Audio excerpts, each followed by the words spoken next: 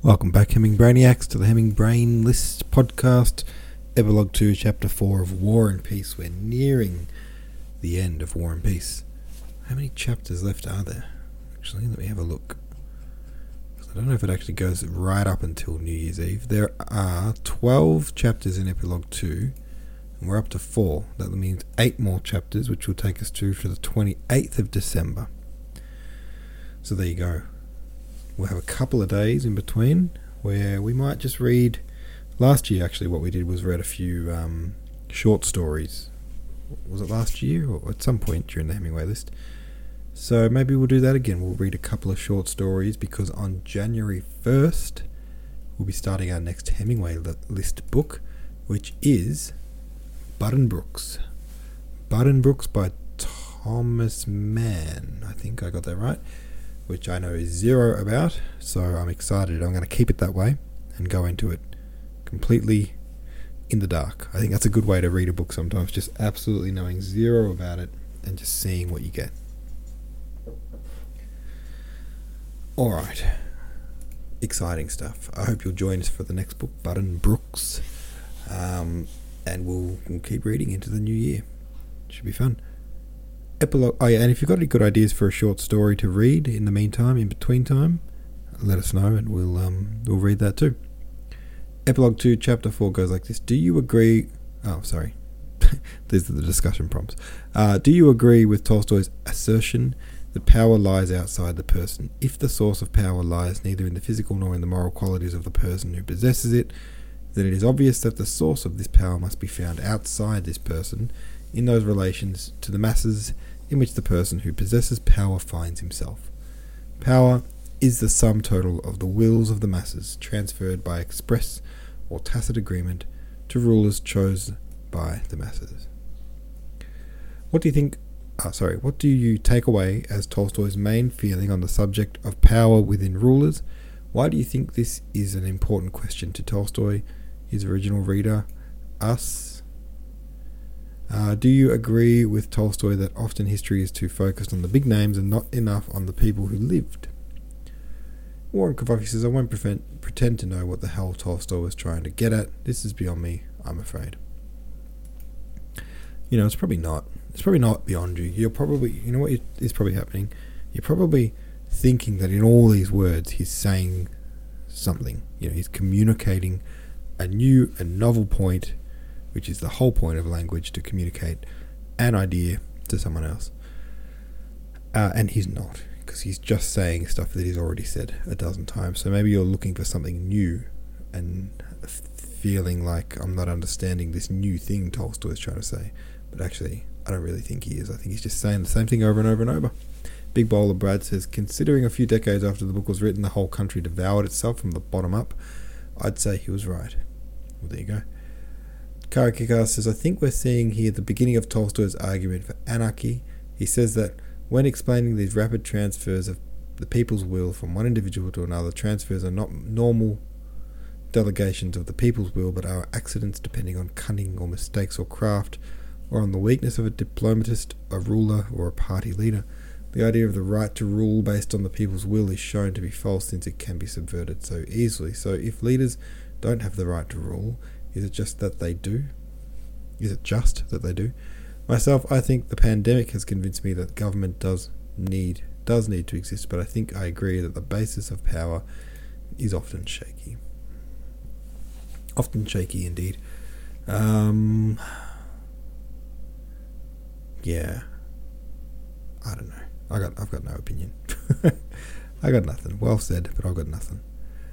Four Lost Souls at a Bowl says this. I skipped every sentence that nebulously ragged on historians and every rhetorical question, and I was left with 2 paragraphs.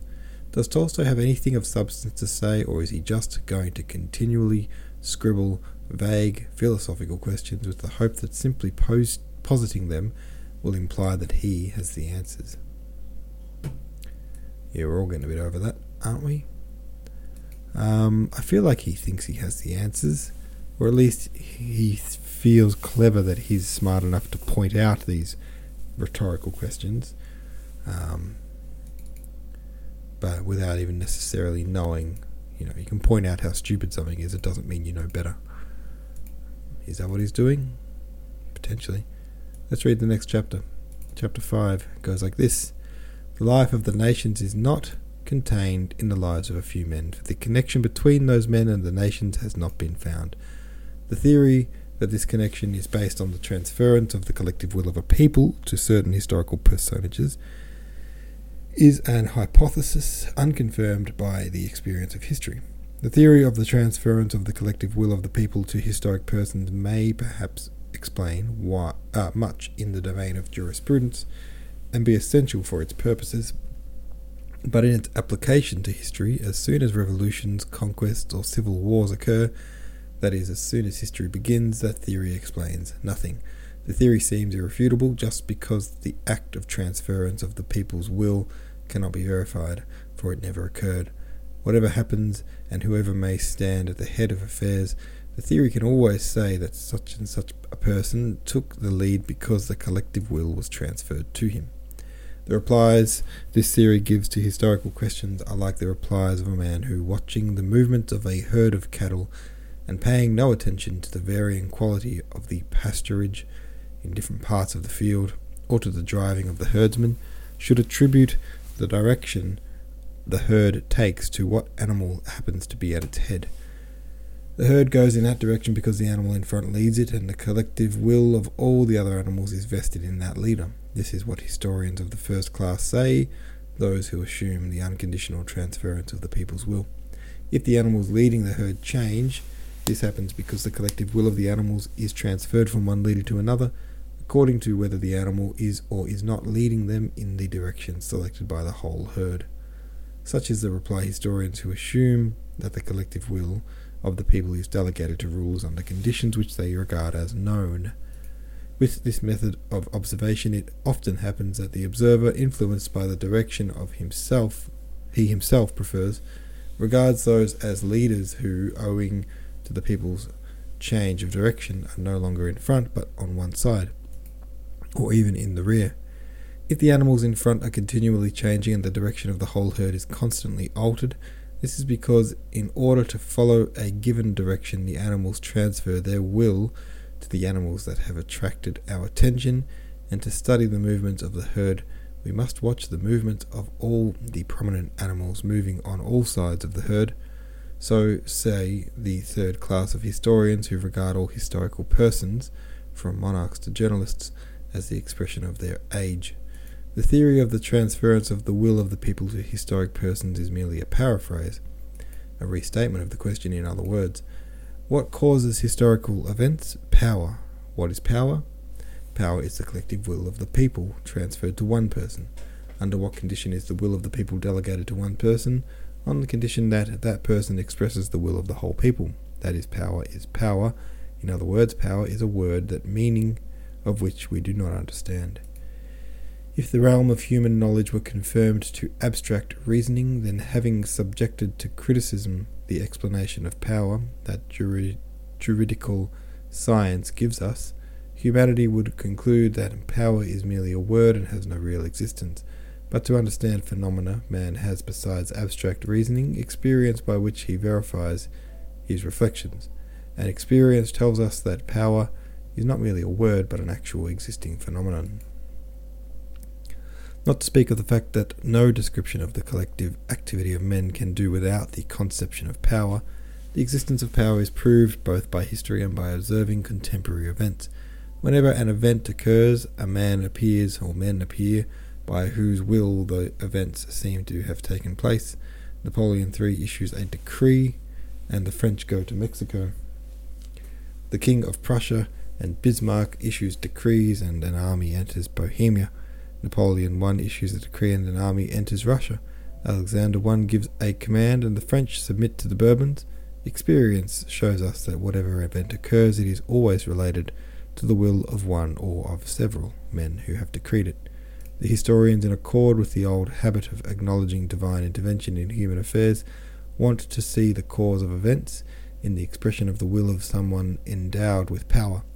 But that supposition is not confirmed either by reason or by experience. On the one side, reflection shows that the expression of a man's will, his words, are only part of the general activity expressed in an event, as for instance in a war or a revolution, and so without assuming an incomprehensible supernatural force or miracle, one cannot admit that words can be the immediate cause of the movements of millions of men. On the other hand, even if we admitted that words could be the cause of events, history shows that the expression of the will of historical personages does not, in most cases, produce any effect.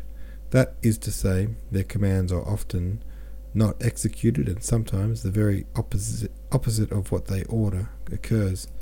Without admitting divine intervention in the affairs of humanity, we cannot regard power as the cause of events. Power, from the standpoint of experience, is merely the relation that exists between the expression of someone's will and the execution of that will by others. To explain the conditions of that relationship, we must first establish a conception of the expression of will, referring it to man and not to the deity. If the deity issues a command, expresses his will, as ancient history tells us, the expression of that will is independent of time and is not caused by anything, for the divinity is not controlled by an event. But speaking of commands that are the expression of the will of men acting in time and in relation to one another, to explain the connection of commands with events, we must restore 1. The condition of all that takes place, the continuity of movement in time both of the events and of the person who commands, and 2. The inevitability of the connection between the person commanding and those who execute his command. Whoa, alright, there we go. Whatever, Tolstoy. Anything. Yes. Cool. Thanks for listening, guys. See you tomorrow.